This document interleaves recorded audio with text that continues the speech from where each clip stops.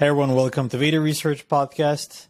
Today I'm joined by Brooks Brown, co-founder and CEO at Consortium 9, the creator of Noir Games. Brooks, thanks for joining the podcast. I've been listening to podcasts that you were a guest on, and those were really entertaining podcasts for me. So it's a pleasure to have you on as a guest here. I'm super jazzed for this. We've had a fun time chatting, and I'm looking forward to seeing where we end up. I'm glad the podcasts were also entertaining for you. So it's good. Awesome. Yeah, can you briefly talk about your background and how you ended up building Noir Games? Oh, good Lord. Briefly. I'll try. I've had a very fortunate career. I come from the world of video games, but also before that from the world of like web and online production. I did digital sort of in general. And over time, I sort of had worked my way into being in these weird series of positions where I'm not just someone who makes things when I was like on the web, building websites, building online games. But when I tried to make the transition to traditional games, I found myself pushed much more in a direction of, at first, marketing, because that was the easy way to sort of get in there, but then ended up in more business, licensing, a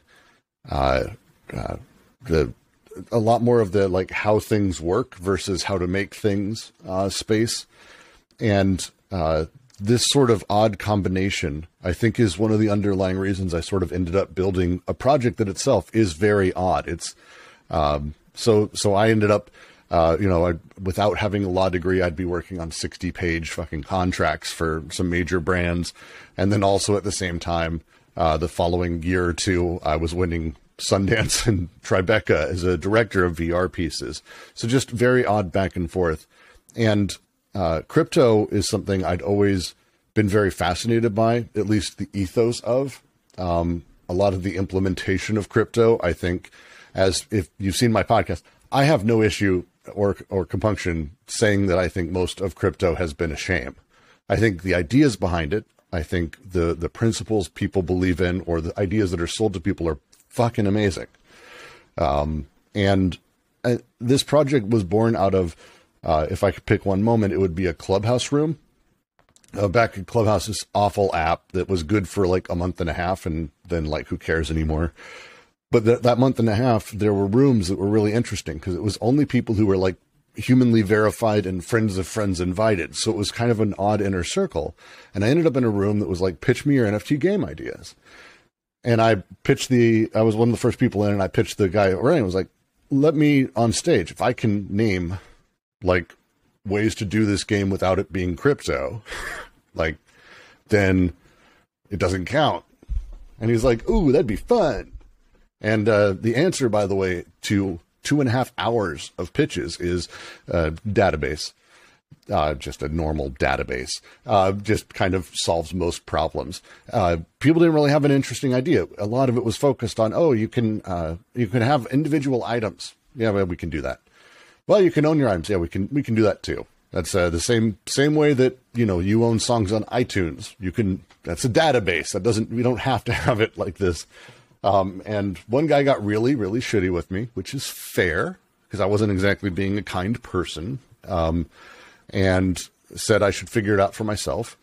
So rather than end up like Roger Ebert, who criticized films all his life and then made the worst Children of the Corn movie there is, I wanted to am I just the critic?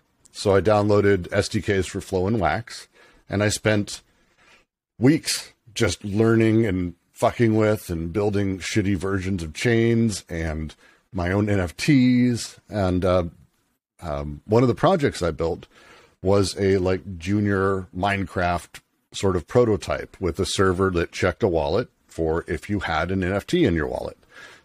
And that was it. And it was this idea I had that, well, what if instead of, pretending that items and things and all this other stuff is falsely scarce, which I think is the worst thing crypto does. What if instead we were to take the stuff that is actually scarce, you, and make you the NFT and kill you if you die, make this ultra permadeath version. And a handful of people I ran it by it was very powerful for. And so I started expanding on the idea, and slowly it started to take shape. I combined it with a bunch of my sort of more esoteric readings of, economists like Karl Marx. You don't get a lot of people in crypto talking about Marx, sadly. You should get more. It's good writing. It doesn't matter what the conspiracy people say. It's good writing shit, and it's really explicit about how economies function. So I spent a lot of time sort of trying to marry, well, how do we do an economy, a proper setup, a decentralized thing? How can we apply that to games that changes stuff? And NOR came out of that. And essentially what NOR is, we like to say, if you were redesigning the esports world right now, you'd be building NOR. We've done this odd thing where video games, as they exist, take Dota, Blizzard's Overwatch, Counter-Strike, League of Legends, anything really. The esport is owned by a product. That doesn't exist in sports. Sports traditionally, FIFA's job is not to sell soccer balls. Like, that's not how they work. Their job is to, look the other way in human rights abuses. That's how they get paid. But they don't sell soccer balls. NBA doesn't sell basketballs. If they did, the incentive would be in a very different place for them to do everything. So instead, what if we were to take a cue from them and have the games at the base owned by the people who make them, but have the surrounding economy be decentralized? Because that's one of the great flaws with esports as it is that the games themselves, cool, centralized. The surrounding stuff, also centralized. That's why Overwatch League has very specific rules about everything. It's why Dota doesn't really give a shit about the International. If you didn't watch the International this year, it was really exciting. The teams were wonderful. They just don't give a shit. They don't care about it being like this amazing event, even to the level that FIFA cares about the World Cup. And so this weird sort of change in incentive, as you start teasing out what that means, it can mean that games are actually able to change how they're financialized. They don't have to be making money by charging people to jump slightly higher, which is the thing they do, or to speed up play, literally having people paid not to play your game, which is, I think, almost ironic. But all of these things that we do now, get rid of it. Let's change how we monetize, change how it's set up, and let developers make money across the board. Let developers make money from things like Twitch, which, again, another thing that we've kind of got a broken system. People can stream and play your game and show that content off, and you get nothing out of it as a developer. It's good word of mouth. And anyone who's ever worked in social media is very aware of the influencer lie. Well, why don't you let me just stay at your hotel for free? I'll give you exposure. And it's like, yeah, exposure's worth something sometimes, but, that's revenue that is not going into the hands of people who could use it. So it's one of those things that I think it's time for us to sort of change how we monetize games, how they're set up, and decentralized tech is kind of the best way to do it. So that's the short version, and I apologize because that was fucking really long. Man, that was great. Thanks for sharing that. So you're basically saying that right now you gave the analogy of FIFA, where FIFA makes money from the broadcasting and streaming deals, right? Mm-hmm. So from almost like sponsors, plus I assume that they're also getting a cut from maybe gambling. If I don't know, they don't actually. Not with gambling. No. Interesting. I mean, there are licensors who pay to license to have that as part of it. But like if you go down to the betting tracks, FIFA has some partnerships, not as many as people think. There's that entire secondary market of speculation, everything that exists, that is so much larger. But in FIFA, like the NFL in the States, they exist more or less as a way to make sure that all the teams continue to be the teams. Now, American football is what I grew up with. I'm not as familiar with the rest of the stories, so any analogies I use on it, I apologize. It's American focused. It's America. We don't know that the rest of the world exists until we're like 14. The the way that the NFL works is the same as FIFA, is the same as the NHL or global hockey leagues or anything like that. You need to make sure that all the teams are surviving. You need to make sure that everyone is set up. You are the infrastructure. So teams, they can do a local deal, but you're actually setting up their international deals for them. So when they go out and they go, hey, I'm going to do a jersey sponsorship. Sure, but you're set up for that. You're built into that. And some of their revenue goes to other people who are part of that entire system. So if the NFL makes, and I think last year it was like $8.5 billion, it's a nonprofit. The NFL doesn't make money. They then redistribute all that money to all of the stadiums, all the teams that are underneath them. And they do it evenly. And so you end up with this position where people like the Cleveland Browns, or when I was growing up, the Buccaneers, who were the shittiest team. They're awful. They'd get the same as like the Broncos, where I grew up, or the Patriots, or the Cowboys. They get the same amount because you need all the teams to be functioning. You need this large ecosystem, and they're aware of that. And you do that because eventually, like this recently happened, the Buccaneers ended up turning out to be a pretty fucking good team recently, and they ended up winning a little game or two. So that need and that regulatory body that exists, what they're doing, and we don't talk about it like this, and there's a lot of things we don't talk about in this way, but they are designing the game. They are the developer of football. They say what the rules are. They say how the movement works. They are making mechanics. They set the mechanics of every single game. FIFA and all of them, to the point where recently there was a scandal. It was a few years back where a team, I believe it was Zaire, came to the World Cup, and they had a one-piece uniform rather than a two-piece. Genuinely, you could not have told the difference otherwise. But it was a scandal because they're nuts about you can't do shit differently.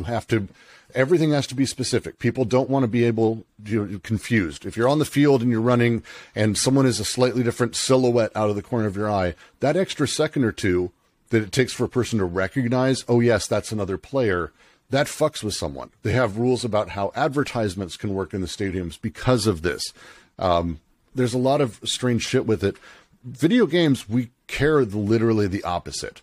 Our developers are behind the eight ball. They have to spend a fortune in order to compete in multiple ways. Either they're spending a fortune on art, so that way they can build a very large game to justify a $60 or $70 or $80 price tag, or $120 in some case, because they have to hit such scale in order for them to make a profit that it's a nightmare for them. You end up with something like, the new God of War is brilliant, but the number of people involved in these games is extraordinary. It puts to shame most films. And so once you're in that position, the only other direction is to have a fuck ton of people who are in metrics. The old joke, a friend of mine started a mobile games company. I was like, no, you started an analytics company that will have a games department, because every mobile game is really 92 quant people, a handful of metrics people, and the back-end team. And then you have a designer who's basically there to, make it look like you're not trying to scam people. So you have these sort of two sides that are just a ton of people versus where developers really sit. And this is true of not just games as an industry. This is a lot of industries where you just have to throw so many people in order to justify huge price tags, in order to justify huge profits. What you want to make is a game. And games at their simplest are things like soccer, football, or American football, or baseball. They're sword fighting. They're mechanics around that. They're mechanics around, go with getting over it with Bennett Foddy. It's very simple. You've got a hammer. That's the entire mechanic, but designed out and thought through. Doesn't take a lot of people. It takes actually only a handful to do most of these. The vast majority of these massive teams are because these games end up having to have 92 mechanics and 10 million pieces of content, and they have to continually monetize, and they have to be built within 9 months or 10 months or 2 years.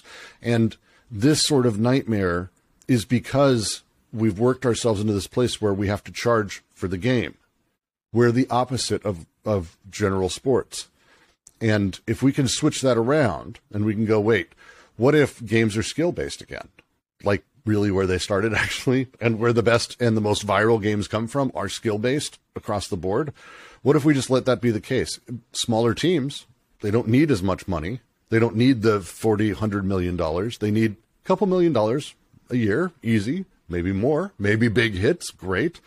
But give them room where people who play it expand it. The emergent economy is something that we can track, we can incentivize properly, and we can make sure that everyone's able to sort of share in that upside in every way, rather than just hoping at the end of the day you're able to build a, speaking from personal experience, build a cover for a video game that tricks grandmothers at Walmart to thinking their son loves the new Star Wars game, which is the game they play. Okay. And so your main argument is that you're saying, look, there are different traditional video game monetization methods, such as, either it's like there's like a paid walled garden, you gotta pay to play the game, like PC traditional, or free to play, but minority of the players are actually funding the development because you're making them buy these like microtransactions and cosmetics and skipping waiting times, etc. And you're not a huge fan of this model. No, correct. And there's just another monetization method is obviously esports, but it hasn't been successful in terms of the numbers, even though there's a lot of like people watching esports. The brand revenue hasn't been there. And so what are you building to solve these problems? How are you planning to monetize games and gaming audience? Yeah, that's basically what we're building is we're taking the traditional sports economy and we're abstracting the different points of it. And we've spent years where this is a thing I began working on for another project, like deconstructing how FIFA worked. And we're taking those elements and abstracting them into a decentralized currency and a decentralized token setup. Think of it as, how do I put it? Give me a second. So if you're sitting there and you're looking at everything that's happening inside of any of these sports, the way that we can actually make things sort of push back into is if we separate out that, as you mentioned with the free-to-plays, the whales. See, we didn't in original games or traditional games, we don't really have whales. If you go back to Nintendo days or really all the way up through like 2008, whales wasn't a thing. Whales came from free-to-play. And what whales showed us underneath it was that we were actually catering to two types of people. We're catering to the whales and the minnows, the people who don't have a lot of money or don't want to spend it on video games. That's not where their major thing is. Or people who have far too much money and they want to spend it. What free-to-play did in that moment was sort of break a little bit, because instead of going, oh, these two people exist, great, it hardened those lines and it went nuts. So we started looking at, for example, whales, and we say, cool, we want to charge them as much money as we possibly can. These are people who have tons of cash they want to give us. But we also know we can't really do that, because the easiest way to charge people all the money in the world is to make a pay-to-win game.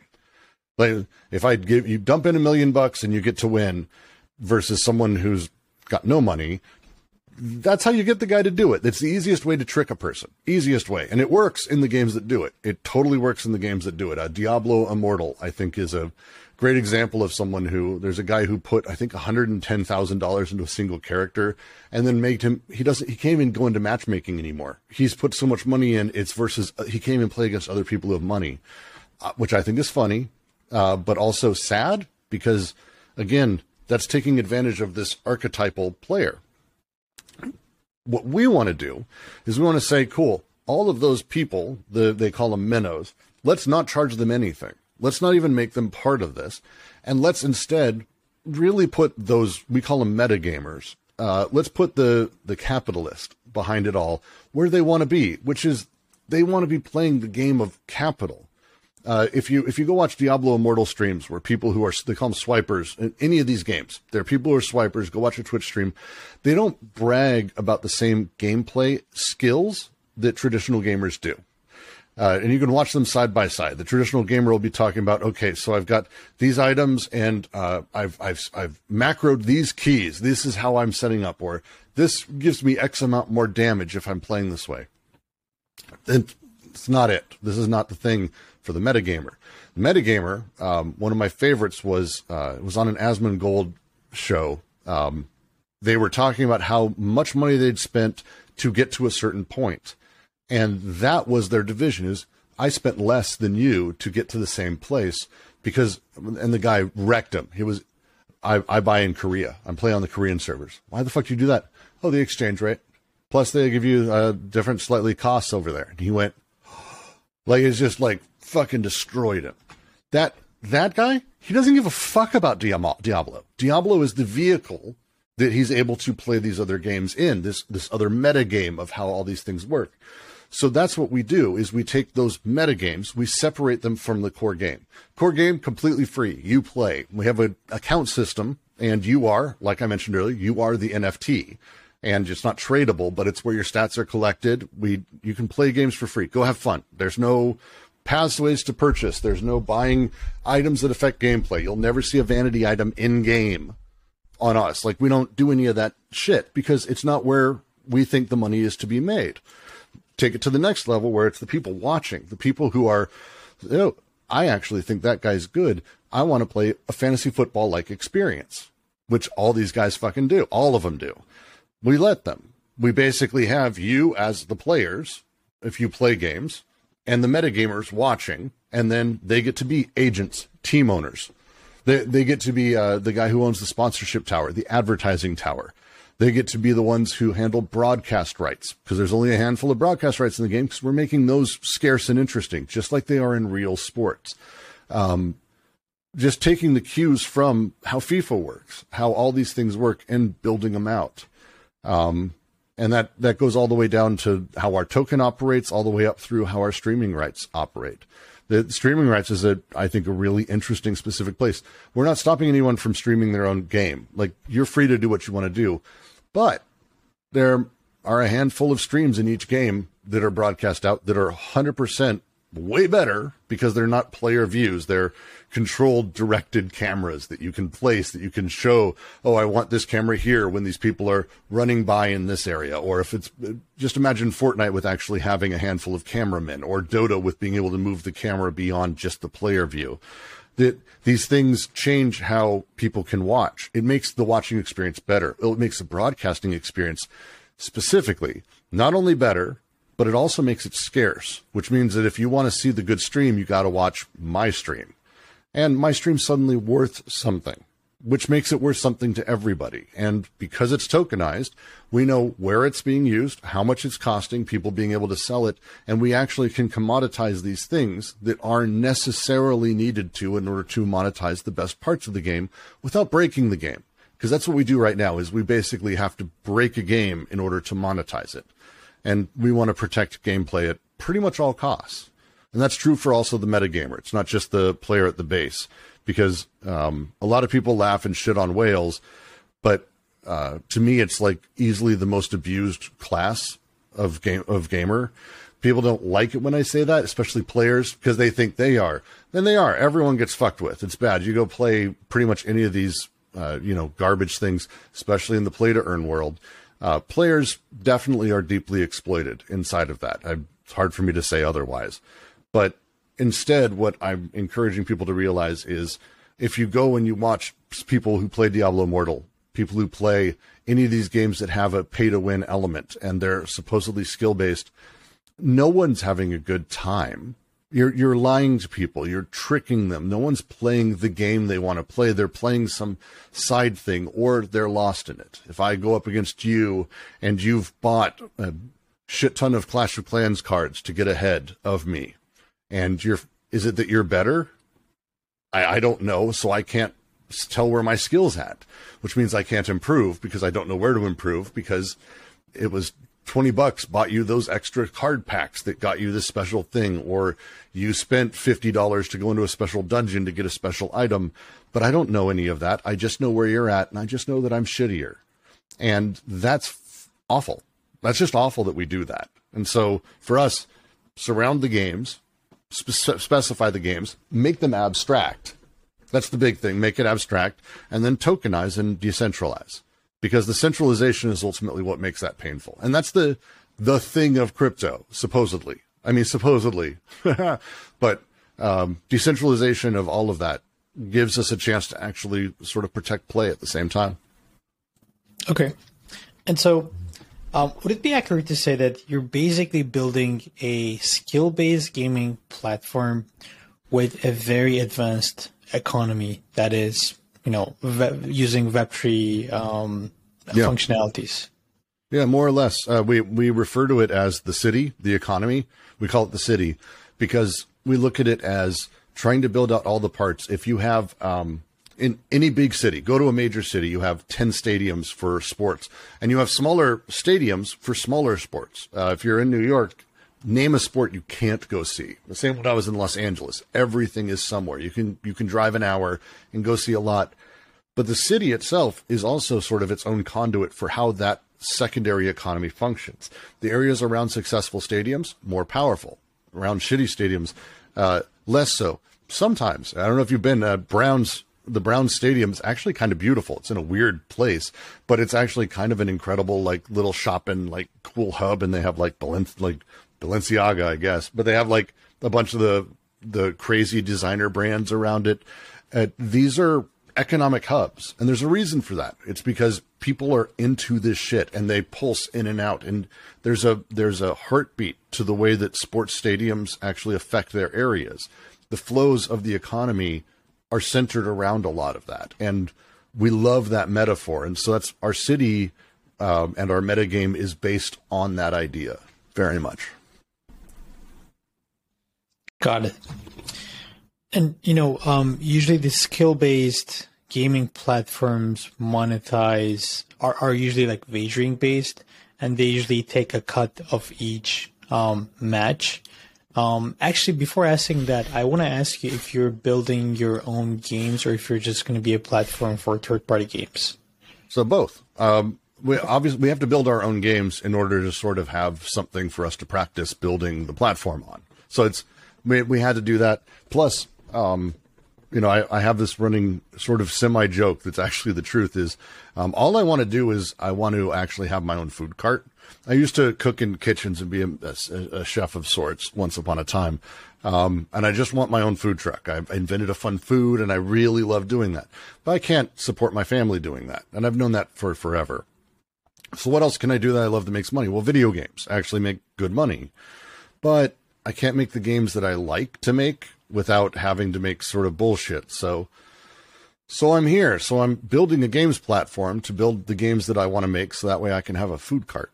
But that's the reality is we're building stuff we really love in ways we want to do it, hyper systemic movement systems, not scripted, which again, if you want to get really wonky and nerdy into game theory, we've gone very heavily into a scripted, very, very bullshit way of a lot of games functioning. A lot of games have moved the other way, and it's been great, but there's this gulf, and it's a hard one in video games. And we want to overcorrect really hard towards the systemic, high skill ceiling.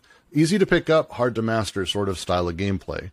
And we want to set that example for other people who come to the platform, because we will be bringing other games to the platform. Many of them, ideally, and stuff that people wouldn't necessarily expect. A lot of stuff we're talking about now sounds like, oh, it has to be competitive or sports or team versus team. And, well, there's absolutely that aspect. I'm looking forward to bringing in the speedrunning community. I'm a big fan of speedrunners. I've been watching them for years. Summoning Salt on YouTube. If you're not following, you should. It's the most extraordinary set of YouTube videos. But speedrunning as a thing works on our platform because we're about the high skill ceiling. And so just finding ways to bring in solitaire with ultra permadeath. Would you watch people play the best solitaire players in the world if you knew that it was the last game any of them would ever play? Because they're going to be digitally killed afterwards if they fail. Like, these things become exciting in odd ways. So we're going to be bringing a bunch of stuff to the platform that isn't us and funding developers to start thinking about this. And it's, again, a fortunate time because if you go to Steam or you go to, any itch.io or any of these indie sites, there's a lot of developers who are just building fun, systemic, simple games with small teams. And those are our bread and butter. And we're really excited to be able to possibly work with many of them. It's been fun to talk to them. But that's very much where we're aiming. The short version of the only games that don't work, because everyone always asks, well, so what can't work? It's easy. Games like Diablo actually don't. And it's not Diablo sword fighting or any of that. Diablo operates like a lot of games on incremental mathematics, where as you play, the game knows what level you are, so it increases the level of your enemy mathematically, and then it increases the level of drops you get, because what it wants is it wants the very particular loop of you playing, not necessarily improving. You personally can be the shittiest player in the world, never improve, but you get better items, which makes you kill higher level mobs to get better items, which makes you kill better level mobs, and you actually don't improve. Mathematically, you get better. Bullet sponge games, damage sponge games, basically any game where you see the numbers appear over someone's head, and that's how you know how much damage you're doing. Those games don't work for us. They're not skill-based. They're time-based. They're meta games. Not knocking them. I have a lot of friends who work on them. I have friends who love those games. I love them on occasion. I love the Division 2, for example. I was addicted to that. Borderlands does the same thing. They're fun. They ain't for our platform, because we need people to be literally the skill themselves, not inside of some numbers because they played 20 hours. And so that's why play to earn games go that way. It's very easy to let people basically become labor, commoditize that 20 hours, and then turn that into a product that they can then sell to someone else, which is what play to earn ultimately is. We're just not doing any of that shit. So mostly like casual arcade games where the average match takes 2 to 3 minutes. And would it be like people can play the not necessarily. Okay. Not necessarily. We have designs for games that can last weeks. It's about where the skill comes from and how the skill grows over time. So think of it like Rust. Rust is a great example of a game that works actually nicely for this, despite, you improve, and the more time you put in, the better off you do. That's a design question. The core underlying game, the person who starts is the person who ends. There's no, I've got like level 70 gear and I'm a level 70 person doing more damage. World of Warcraft style MMO.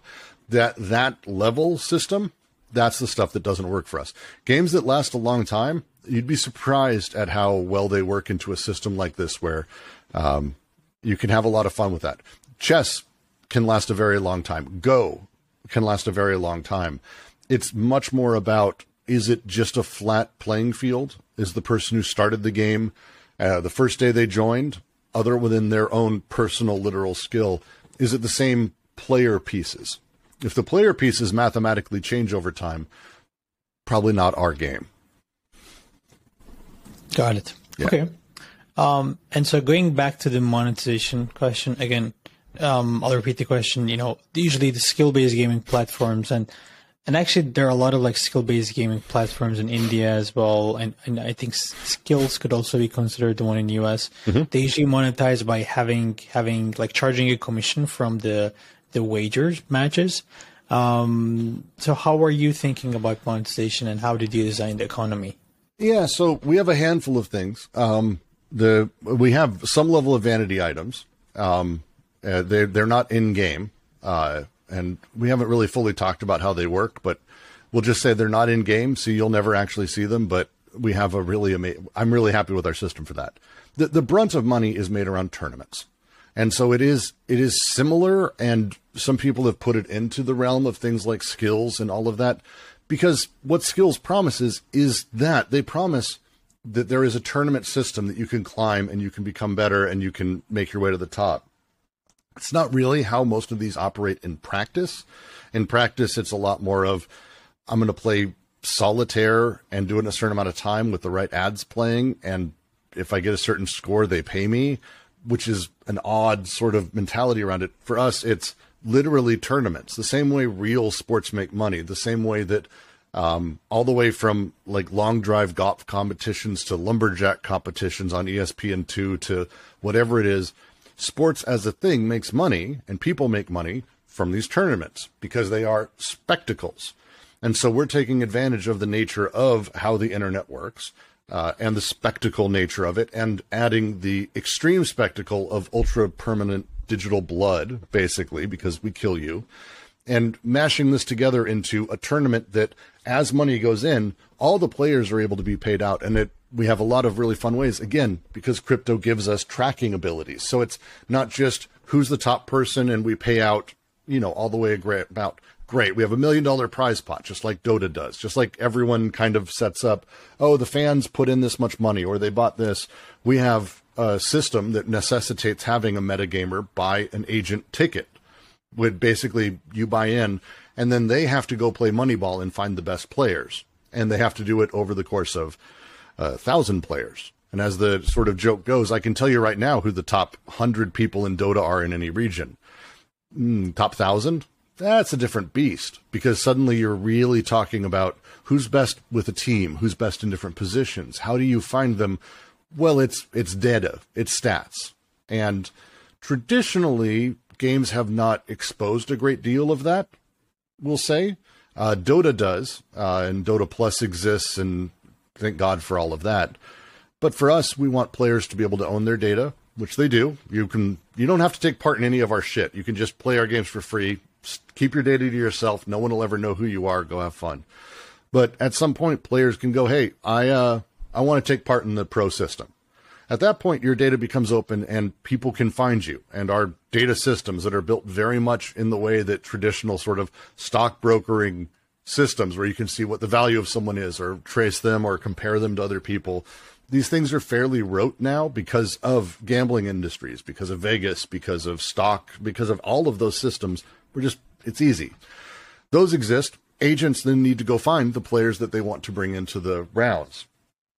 They pay into the rounds, which we're excited about, and they're just tournaments. That money goes to the players and the developers, and that's the base of it. But that's just the base, because again, these spectacles, and they have multiple layers, from advertising to sponsorships. You want to propose to your girlfriend and have it on my forehead? We can have that happen. It won't appear in-game to me as a player, but it will be on stream because our handful of broadcast streams have vanity items turned on. Like, these are very simple solves that suddenly turn this thing into an absolute and total spectacle, and super fun to watch and really strange. Again, as people die, they're not going to be back again, which is kind of a weird sort of secondary thing. All of this sort of blowing up and increasing, we see this being more than enough to justify money for players to be able to have fun and have a lot of tournaments, because it's per game, a couple of them every quarter. So it's not just one game a year. It's not just one Dota tournament a year, but also developers pulling out the money they need. These teams don't have to be huge. A huge hit inside of this, as we modeled it, could do pretty well. Actually, could do very well. But even a minor one can sustain a team to just make fun games. And we're more or less not really a huge profit center inside of this. Everything that exists is about trading back and forth and owning this decentralized sort of elements around the games rather than in it. And the games just get to sort of take off their part as they go. Okay. So in a nutshell, does that make sense? Yeah. I think so. The minnows are like the players, the competitive gamers. They're almost like the gladiators, right? And then the agents are sponsors, and agents are the ones that are almost like financing the cost of entry, say for a tournament. And the earnings are shared among the players, the gladiators, and the sponsors. So a bit similar to the guild scholar model in a sense. It's not far off. And what Axie did, and I don't really like their overall system because I think it plays in some weird ways, but the thing that's good about it, and it's the thing I think that emotionally resonates with people, is it gives people who are just playing the game don't have to spend money. People who want to spend money can spend money. That sounds so simple, but that's a thing that I don't think 3 or 4 years ago people would have said as a set of sentences. Now, how Axie ends up doing it ultimately brings about basically the slavery of ultra poverty, and that's no good. As I like to say, white people don't gold farm. And I think that's gross. But taking that and building off of that and saying, well, wait, people who have money We want them to spend it. We want people to be going, okay, so these are the 5 or 6 guys that I have in my stable. These are my players. And I've got contracts with them, public negotiated contracts, smart contracts, almost like we can control them and we can make sure they're regulated. I don't know. Is there a technology that does that? And we can have that set up so that way everyone can be aware of what the splits are. Oh, you come to me and you go, hey, Brooks, I want you as my player. I'm going to put you into the tournament. And I go, cool, I want 60% of whatever I win. And you go, 50%, whatever it may be. I don't spend money. There's no money. For me, it's, you can have 60%, but you have to keep your kill-death ratio for the next 3 weeks above 2, and you have to make sure that you play X amount. Again, the stuff we can track, we can make part of that system. This is what makes baseball contracts possible. Football contracts possible is they don't just go, cool, you're going to be in the team. We'll see you later. It's like, no, you have to show up to fucking summer camp.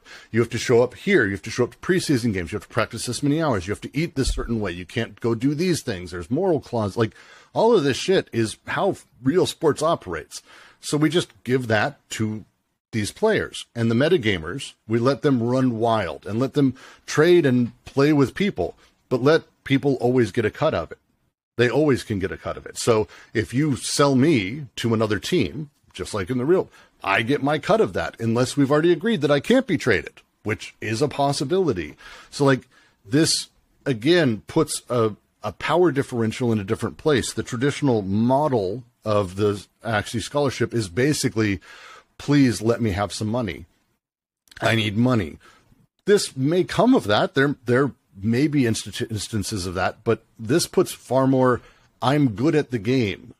I'm actually skillful. It's in me. I am not fungible. People should not be fungible in labor. They shouldn't be able to be seen as that. I am as good as I am. There's no, if you play 8 hours a day, we give you free coins. None of that shit. There's none of that. It is straight up, hey, I'm one of the best people in the world, or I'm in the top 1,000. I'm going to earn X amount of dollars. That's not I can't trade that to someone else. It's only me. And that's why these games being skill-based, again, is deeply important, because that power differential needs to be proper. The person who's the good metagamer, let them play their game. We want them to. We want the player to play their game. And we want to connect them very specifically. So that way the magic circles don't get broken. So that way we know how they're behaving, where their incentives are, and keeping them aligned.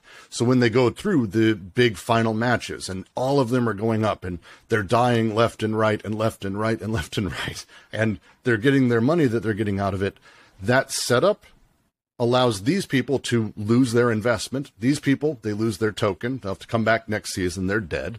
They have to start from scratch. Like what they lose changes. And how their setup changes. And it's, again, much more like real sports.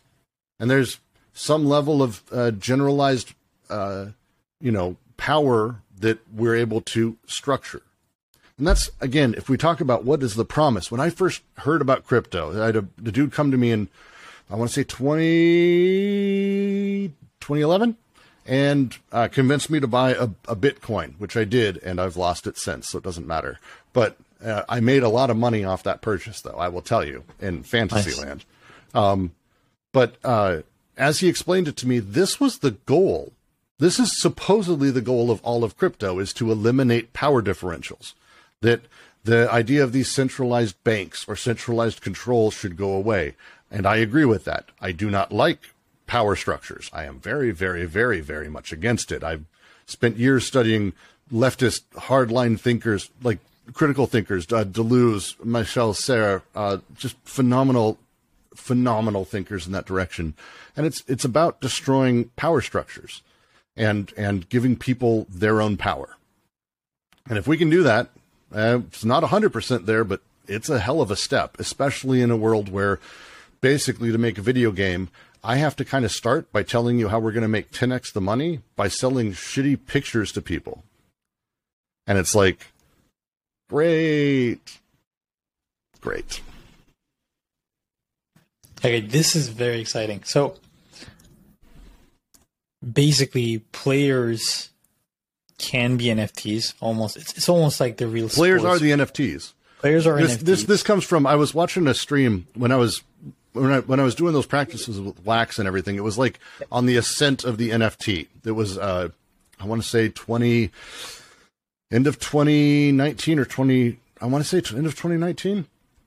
It was like right before Beeple did the big sale. And if you were watching Twitch during that like month and a half, 2 months, right around at both sides, what you saw was a lot of people showing off their NFT collections. And it was weird. It was new. No one shows off pictures. So it was really cool to watch. And I was watching this one dude who was flipping through his OpenSea, and he got a 404 because it turned out one of the things he bought fucking wasn't actually made by the person, and they got DMCA'd. It was kind of funny, I have to admit, but he wasn't mad. It was a weird thing to watch. He was bereft. He thought this was his. It's his to control, mine to do what I want with. It's the same way that, if I own a painting, like a real painting, it's that same feeling of, oh God, it tore in the move, or it broke in half, or the frame broke and cut down the middle of it. It's gone. He wasn't angry. He was sad. And it was, oh fuck, I recognized the feeling. It was despair. It was loss. He experienced loss. And digitally, that's not a thing that exists for us. Loss isn't a thing. At least as far as the world goes, I will often, and I'm not alone in this, I'll do a clean out of a Dropbox or a hard drive, and then I'll just realize I just don't even care. Whatever, I'll delete huge swaths of files without even looking at them, because what the fuck ever. Whatever, I'll find it later, or I'll look back. But he lost this. And it was this moment I went, oh shit. Because for years I've been trying to make The Running Man. It's like the worst movie ever, but it's like my favorite film. I fucking love The Running Man. Aside from it being this sort of perfect 1980s film, sci-fi film, it always felt to me like it was a perfect video game. It would just make sense. It's a handful of people being chased by fucking weirdos with crazy weapons. That seems like a perfect, easy, done. Slap it in, put the mechanics in video game. But it's not. Because if you build it, there's two things that happen. One is the smart players, who are the runners, if you're playing the runner, the smart players hide. And Hiding Man is the fucking most boring game that has ever existed. It sucks. It sucks. The other thing that happens is if that person is outsized your skill and they're significant better, it ends up being like when I play chase with my son in the yard. He really is working his heart out to catch me. I am not. Because my joke goes, I could turn around and just punch him in the face and win. I'm not scared of my son. And people in the game, if you're way better, you're not scared of the person chasing you. And that sucks. And so you end up in this oh no, you're coming to get me. And then you slow down because you want to feel the thrill that is gone. This gave me a moment where I'm like, wait. And that's where I built the Minecraft thing, this NFT that's tied to you. If it dies, you die. If you die, we delete it and you can't access that world anymore. And it was this weird moment of digital death. And that became you. If there is an interesting thing for us to have in games, for me, with the surge in permadeath, with the surge in what people wanting these intense experiences, with the way it changes how you watch a game. Go watch any game and then just pretend in your head, just make up in your head that you're watching the last time this person will play a game if they die. The intensity is huge. You'll watch someone play fucking solitaire. It's amazing. And so if you are the NFT, and they are in our system, and it's not a tradable or any bullshit NFT, it just tracks your stats. It's your setup. It's tied to you. KYC'd. We're KYCing people. It's be very aware. We're not going to fuck with that. But suddenly people, it matters. Your decisions matter. Every choice matters. Much more like the real world. And that's fun. That's shit that we've never been able to play with. As designers. And it's been a blast to talk with people about. It's been super fun. Sorry for the extra ramble. I know it wasn't technically what you were asking, but no, that's great. So the players are NFTs, the gladiators, the minnows, and the capitalists, the sponsors, are able to trade them, right? More Almost or less, yes. Almost like football teams or managers trading football players, or baseball players, all of that, free agents, all those fun things. Exactly. So here's what came to my mind immediately: like, how do you enforce? How do you legally enforce that players would actually play their best?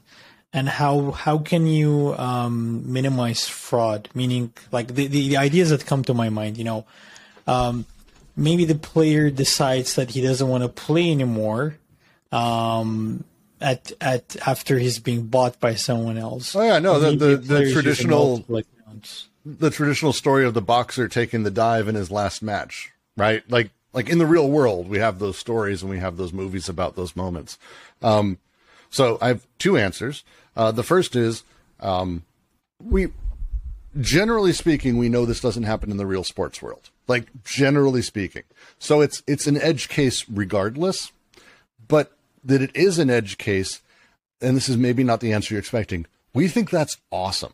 So there's a level where we can absolutely keep track of a person playing, how they're setting up, and we will have that. So you can, as I mentioned, your contract for your player, players have to play a certain number of hours, they have to keep a kill-death ratio up, like the stuff that matters. We want you to be able to, know that the person's coming. If they fail to do that, everything reverts, you get that stuff back. You're all gravy. If someone decides to go outside of our system and pay another player to take a dive against another thing, that's how sports works. Like, that's just humanity. There's nothing you can do to prevent true cheating. There's nothing. We can do everything we can to prevent it from happening in imperceptible technical ways beneath the surface. That's our job. But if we end up in a scandal where a team, gets up to the top and someone paid them $1 million to take a dive, so that way the other guys would win, and they do that, I think it's cool. I think that's amazing. This is where the realities of the world are what make these things good. If we didn't have the chance of that being the case, if we didn't have the oddness of the human condition that is surrounding it, if we didn't have the chance, it wouldn't make the rest of it meaningful. Like, that's how this works. It's, you have to allow all the possibilities of every potentiality to be part of the thing for the thing to have any meaning when it becomes actualized. The moment that someone wins, the huge giant moments of cheering and everything, what we can prevent Tom Brady underinflating footballs. Like, we can stop that shit. That's the bullshit technical cheating we can actually stop, and we can do an extraordinary job in basically eliminating that. We have some really cool tech we're working with that changes things from being client side to being server side. Pretty cool, and kind of eliminates a lot of those problems. But the human, man, that's the part that's awesome. Like, everyone's kind of got the chance to be a complete piece of shit. I mean, that's what makes it great. Wait, crypto as a thing, the excitement of it is part of that. What's happened with FTX? We all knew getting into the space that we're taking chances on humans. That's how it works. And we all don't like that necessarily, because maybe we all have pretty much the same view of humans being a bit more cynical, or maybe we're a bit more faithful. But humans have, as long as there is the open potential, humans can do almost anything. And that means the bad and the good.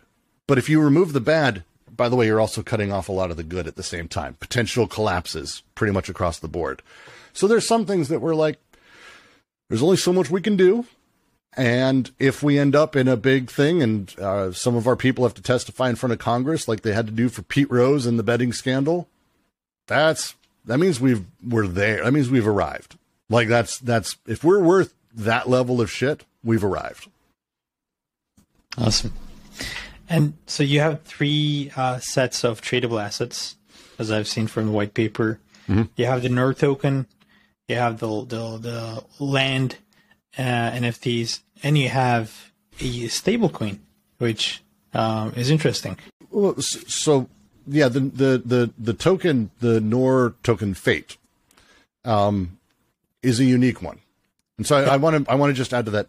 We also have a fuck ton of other things. We're utilizing NFTs sort of across the board, similarly to how other people are doing it. We just aren't letting them be in-game power purchases or affect gameplay. So it's we're still going to have vanity items. They're just not in-game, which sounds weird. We'll get to there at some point. But so we have a lot of other things. Yeah, our main one is going to be we have effectively every player. There's some level of you can have land. And Fate. And Fate is the underpinning token for our entire economy. And it is I'm hesitant to call it a stable coin because that's not really how, like, we're not setting it up to be that way. It's not a stable coin in the sense that there's an unlimited amount. Like USDC, there's kind of no topper. Like, and Tether, there was no topper to this. You could just have as much as possible. Mm-hmm. We've limited it exceptionally. It's much more in line with, like, I don't know how to put it. I don't know, like chips at a poker table. Mm-hmm. Like there's only so many. Each one is the value that it is, and that never changes. And the way we're working with it is, as the economy is smaller, and because we don't want to be outsized. If we only have 2 or 3 games, we are not $1 billion economy. We're not silly. Like a few projects who believe that one game economy can be $1 billion. We aren't that. We're aware. We know right sizing it. But if we have 100 games, yeah, maybe we're actually pretty close to that. So being able to size it according to how many games there are. So we just go, let's say, X% of tokens. So let's say, 100 tokens per game that exist in the world. It'll be more than this, but I suck at math, so it's just easier to be this way. We have that many that are going to be in the world. This is the size of the economy at any time is 100 tokens. But we put $100 into that contract. And so there's $100 backing that 100 Fate. And as it starts, we distribute to everybody in the platform. Everyone who has land and everyone who has one of our aspects of the second, third, fourth, etc. Everyone gets a fraction of that piece of the economy. And it's distributed. There's no cost to it. You're there day one, out it goes. And then we start. And we start selling things ourselves. The platform starts selling stuff. Buildings and contracts and tickets to stuff and all kinds of shit. Wild hats, avatar pictures. We'll have a bunch of shit for people to buy. And if you go, hey, I like that hat. Here's 2 Fate. You buy it for 2 Fate for us. We don't recognize revenue there. Instead, we put that 2 Fate right back up for sale. There's a process to it. It's a whole thing we'll be getting into another time. But because it's not just something you can bot, don't get excited, bot people. But that 2 goes back out, and someone buys it for $2. Now, the weird thing about how we're setting this up, and it's a weird sort of nature of, and again, we're not casino gambling. This is not that.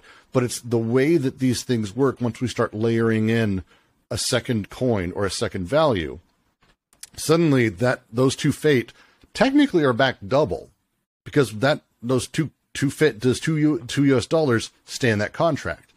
Well, let's say that happens 50 more times and another $100 is in that contract.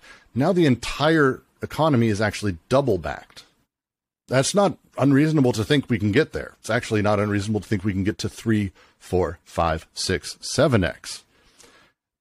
At that point, why should we have Fate still behave the same? It's one of the beauties of crypto. There's a lot of, we're playing with a lot of things that no one's done in crypto, despite crypto being totally all these things all the time. Every token's technically a virtual machine. We can program what it does and how it behaves. And we can have that set pre-season. So we can go, hey, once it's backed 8x, the token suddenly decides to invest in 2 pieces of land randomly, and just like half the token just goes to those. Like, just, I don't know, like we can do stupid shit. I'm trying not to be very specific because we want the community to come up with and vote on. Our governance system is going to control a lot of what happens at each one of these. But the beauty is, underneath it, that USDC, every time we lock another multiple, that's another multiple we can use to build out the platform. So if we get to 2x, okay, At the end of the season, we can pay you out. You get your money back. Great. What do you mean by 2x, by the way? Is it 2x price? No, 2x backing. Okay. The token is always worth $1. Like, it never changes. We don't ever have the token worth more. Instead, we have it backed by more, which means we can actually spend that USDC on things.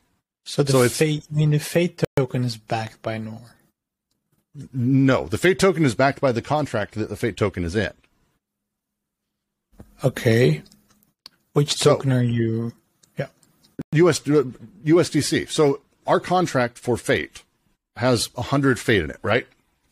And me, Brooks, put 100 USDC in that contract, and we link them. So 1 Fate to 1 USDC.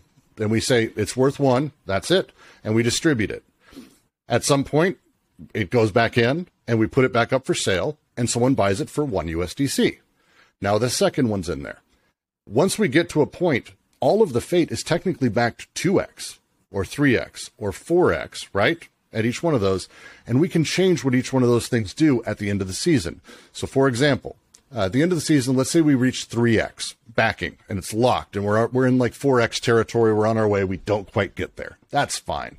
What we do is that first bit is actually the beginning of the next. It locks and becomes the contract for the next season. So the season is always ready to go, always has USDC for it. The second bit we use to fund other games coming to the platform. And we can have that multiple be the way that the entire thing grows. We can have the multiple be the way that everyone gets paid out. We can have the multiple do all kinds of strange things, because every time we have another backing of it, because we're not necessarily pulling that as revenue, we're keeping those things in the contract. The contract can pay out, and we can have these things set up before the season starts. So the metagamers are aware, if we can get to an 8x multiple, then that means next season we're going to have grants for 2 more games to join the platform, which we'll be able to choose as part of our quorum and government system. But we'll also maybe have party hats that get distributed to everyone. Like, we can do a lot of weird shit. Maybe if we get to 10x, the tokens all double. Maybe because it just can change. The point being, and I'm not being super creative with it because it's early in the morning for me and I've slept poorly, but the point being, instead of having these things be speculative instruments that I can go wild with and ultimately become centralized, what if in that contract, which no one owns, like, this is not our thing, this is not it's everyone's kind of thing, as that money fills up, let's have that pay out decentrally and actually grow the economy and do things inside of it based on its scale. So that way we're always right-sized.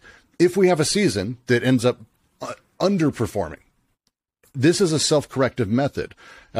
So the way it works is we pay out, at the end of the season, we pay everyone out their token that they have, their Fate.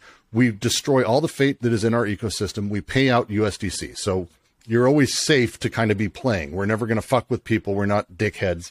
And it's never going to be a speculative thing. You're always going to be able to be paid out 1 USDC, right? So it's a safe, easy meta game for people to play in. What we can do is, if we underperform, we only get 2, 3, or 4x, or we get 9, 10, 11x. This means that our economy is actually larger than we're prepared for. And the next season, we can bring in more games in order to fill that up. But if we underperform, it means we also can cut games back. So we can, instead of, boy, our economy is the wrong size for our product, which is the vast majority of crypto. Like, whether it's too big or too small, everyone's fucked up in crypto. This gives us a self-correcting mechanism almost every quarter, where we're constantly resetting, starting over, and right-sizing. Resetting, starting over, right-sizing. And so as crypto winter happens, we will be able to contract and survive. And if bull run happens, we'll be able to expand and not just stick with 2 or 3 games, but instead expand the entire economy and its functionality in order to encompass that. Oh, suddenly you hit 5x. Hey, look, go to Binance. These liquidity pools have opened. I have no idea. People are going to do weird shit with this. And the idea is to give them the underlying system and then run with it, because it is a self-correcting, crash-proof, safe metagame. And I don't know of any other anyone else who's doing anything like this. And it's weird. I know it's tough I'm not explaining it perfectly here. I apologize. Our white paper goes through it really, really carefully. And we'll be, I think, releasing a lot more, especially as we finish doing models and a few more things that really, really show off those bits. But I'm super jazzed about it because no one else has done this kind of play.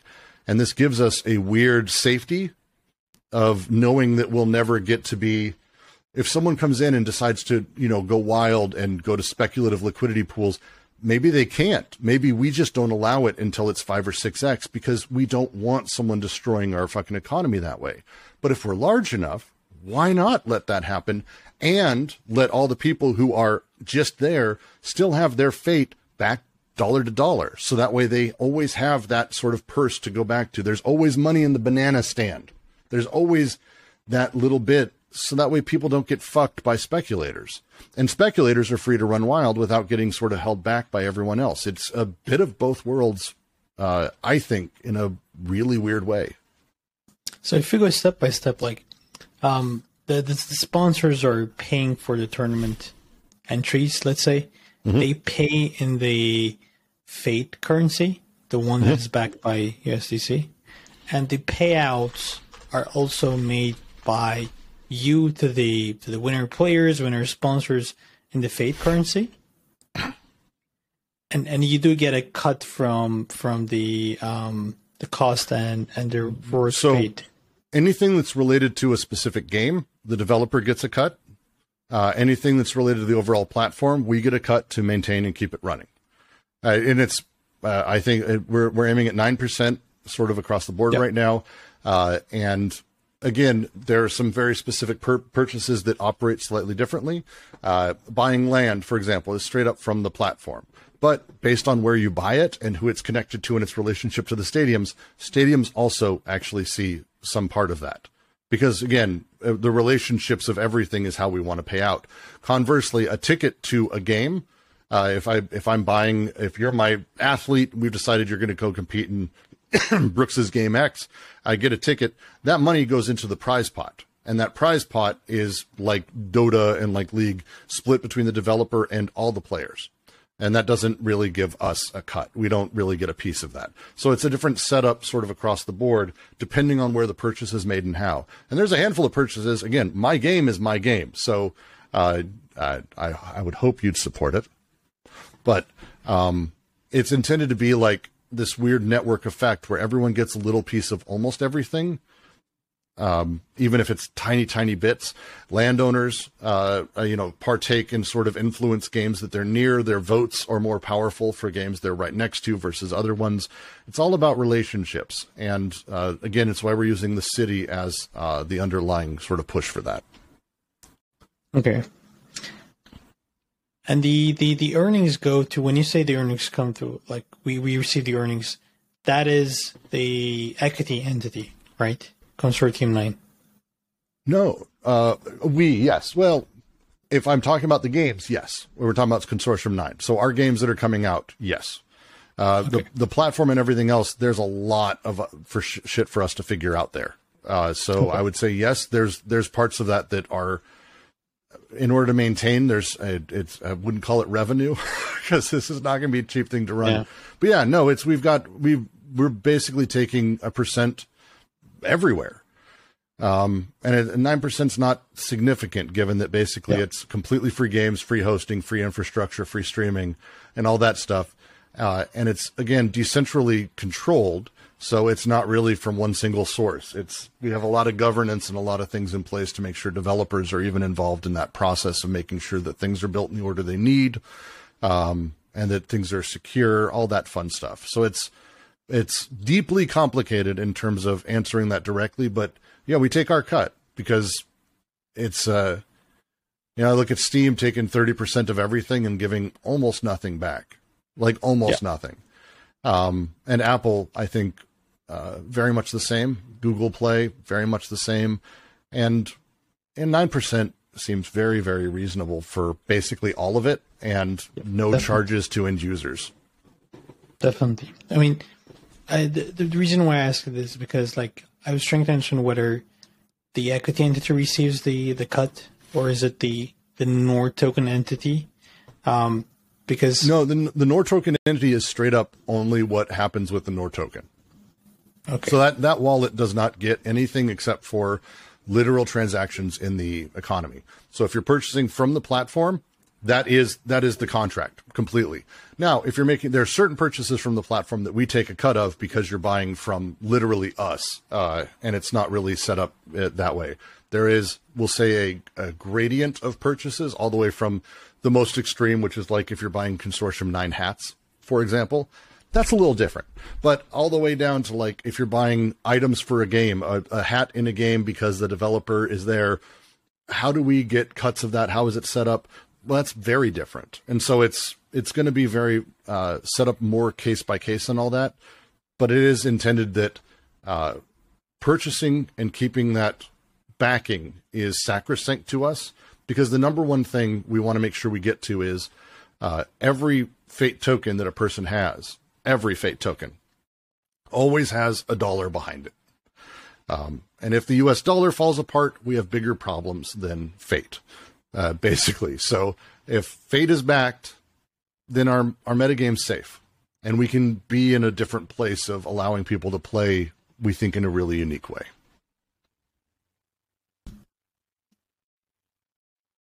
Got it.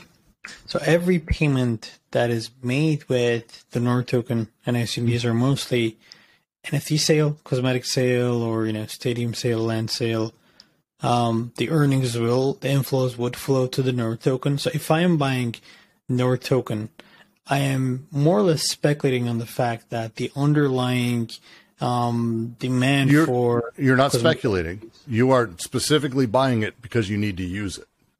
Like it's 100% a utility thing. Think of it as virtual currency inside of any game. You don't buy V-Bucks because you think the V-Bucks may do X, Y, or Z. You're buying it because you need to use V-Bucks to buy stuff. And so to buy stuff in our economy, there's no way to buy things without using Fate. It's necessary to us that we have that locked in. So items in the games, items in the things, buying tickets, anything that's being done with Fate across the board, you have to use Fate for. It has to be done inside of our economy.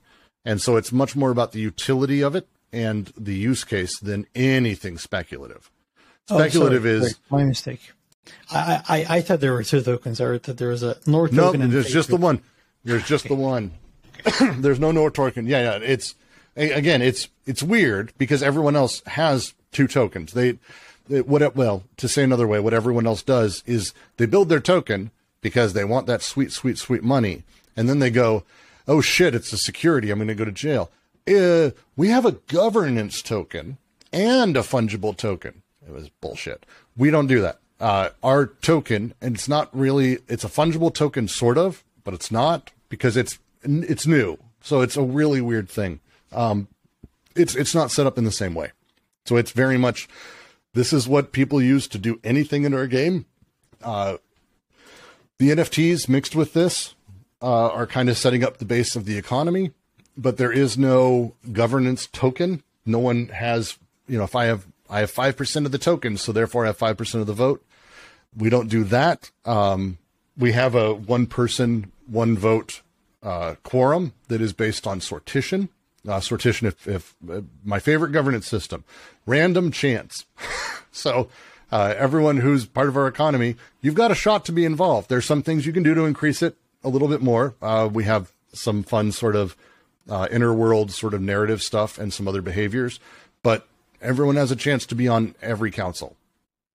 And then you're out. And then randomly we choose more. So we're doing a lot of really weird stuff, I think. And it's a lot of interconnected weird stuff. And that's kind of the reason it's fun to talk about this and get to is because underneath it, a lot of people's assumptions. And it's everyone makes them. There's the old Donald Rumsfeld, and I know I'm dating myself as an old person here. Donald Rumsfeld during the Second Iraq War said, "There are known knowns, and there are known unknowns, and there are unknown unknowns." And it's a famous quote because everyone kind of makes fun of him for it. And it's a decent line. He's talking about like, there's things you're aware of that you're aware of, like what you know. And then there's the things you don't know, like that you know that you don't know. I don't know what I'm doing tomorrow. I don't know if the sun's going to come. Like, there's stuff that we sort of, and then there's stuff we are not aware of that we're not aware of. What most people forget, though, is there's a fourth quadrant in that box, and it is the unknown knowns. It's the stuff that you do not know that you are certain of. And that sounds silly and contradictory, but it's the assumptions you make that are so baked into you that you forget that they're just assumptions. And crypto is filled with a lot of people who have been told things that are only a certain way or have been doing things for so long. And I'm one of them. Until Axie came out and said, well, what about NFTs being linked to people and that? Wait, what? I thought you could only own. Wait, what? And so that shift, well, we want to make that same shift with token. We want that level of change for people to go, tokens don't have to be speculative. Speculation can be about the work a person's doing underneath. Where we want speculation is I want speculation of players. I want people to be wondering, is this going to be the hot guy? I need to know. Is this the chick who's going to be the fucking best player at this? I want that. I want people to be speculating about activity and events, and I want that thing. I want the token to be what powers that, but I don't want people to give a shit about it. Just like no one speculating in U.S. currency. I know it exists, and so yes, please, YouTube comments, be kind to me, and I know it exists. But when I say, that's not what it's for. And that's a stupid, weird thing to do, is speculating on the U.S. dollar. Speculating on foreign smaller currencies when you have the U.S. dollar. That's the Warren Buffett move. And that's where that's where this stuff, we don't want that. That's how you destroy economies and people's lives and all kinds of shit. We want people to speculate on people. We want what the stock market is intended for. And again, in spirit, and what crypto is intended for. You'll notice I use these words a lot, in my belief. Hey, I think this business is going to be a big deal and be successful. Cool, I will give it money. That sounds stupid to say out loud because we know that's not how anything works anymore. It's all about credit default swaps and how much of a package can you make of the company that's now going bankrupt that you can leverage to the hilt. We know, but underneath it, that's what this shit's supposed to be about. So I want you to come to us, and I want you to run a business. I want you to have a stable of athletes with your team tower. I want you to have an advertising tower where you're selling advertising space inside of the games and the streams and tokenizing all of this, making sure it's for sale on ultimately external markets, some level of internal to maintain controls. I want people to speculate on their own ability to be good at a business. Because I think underneath metagamers and all the shit we've talked about with Diablo and everything else, the thing that they want, and I believe this is true of every metagamer, is a game that is difficult that they can be proud of being successful at. That's the Jeff Bezos fantasy. Getting worked as deep as he did into things, or how fucked up people get into it, or becoming Sam Bankman or any of this shit. Yeah, no. What they want is I want to be able to make money with my money, and I want to be able to show people I'm fucking really good at it. And I want to give you that game, and I want to make sure it's not one where you're going to lose your fucking shirt. There you go. That's a short version of why I'm doing Nor.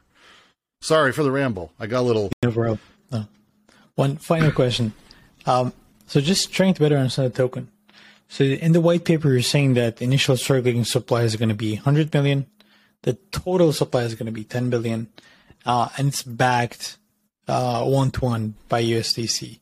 Mm-hmm. Now, I assume you don't have $100 million backing the token, right? No. Again, this is based on, as the games are released, the percentage of them coming with it, and then the economy being able to grow over time. There's a combination of things that have to happen there to get to those larger numbers. I'm not silly to think that forget not having $100 million, because you're right, I don't. But is any game economy that we're talking about, is it worth $100 million? No. 3 games? No. 10 games? 20 games? Now we're talking about yes, maybe.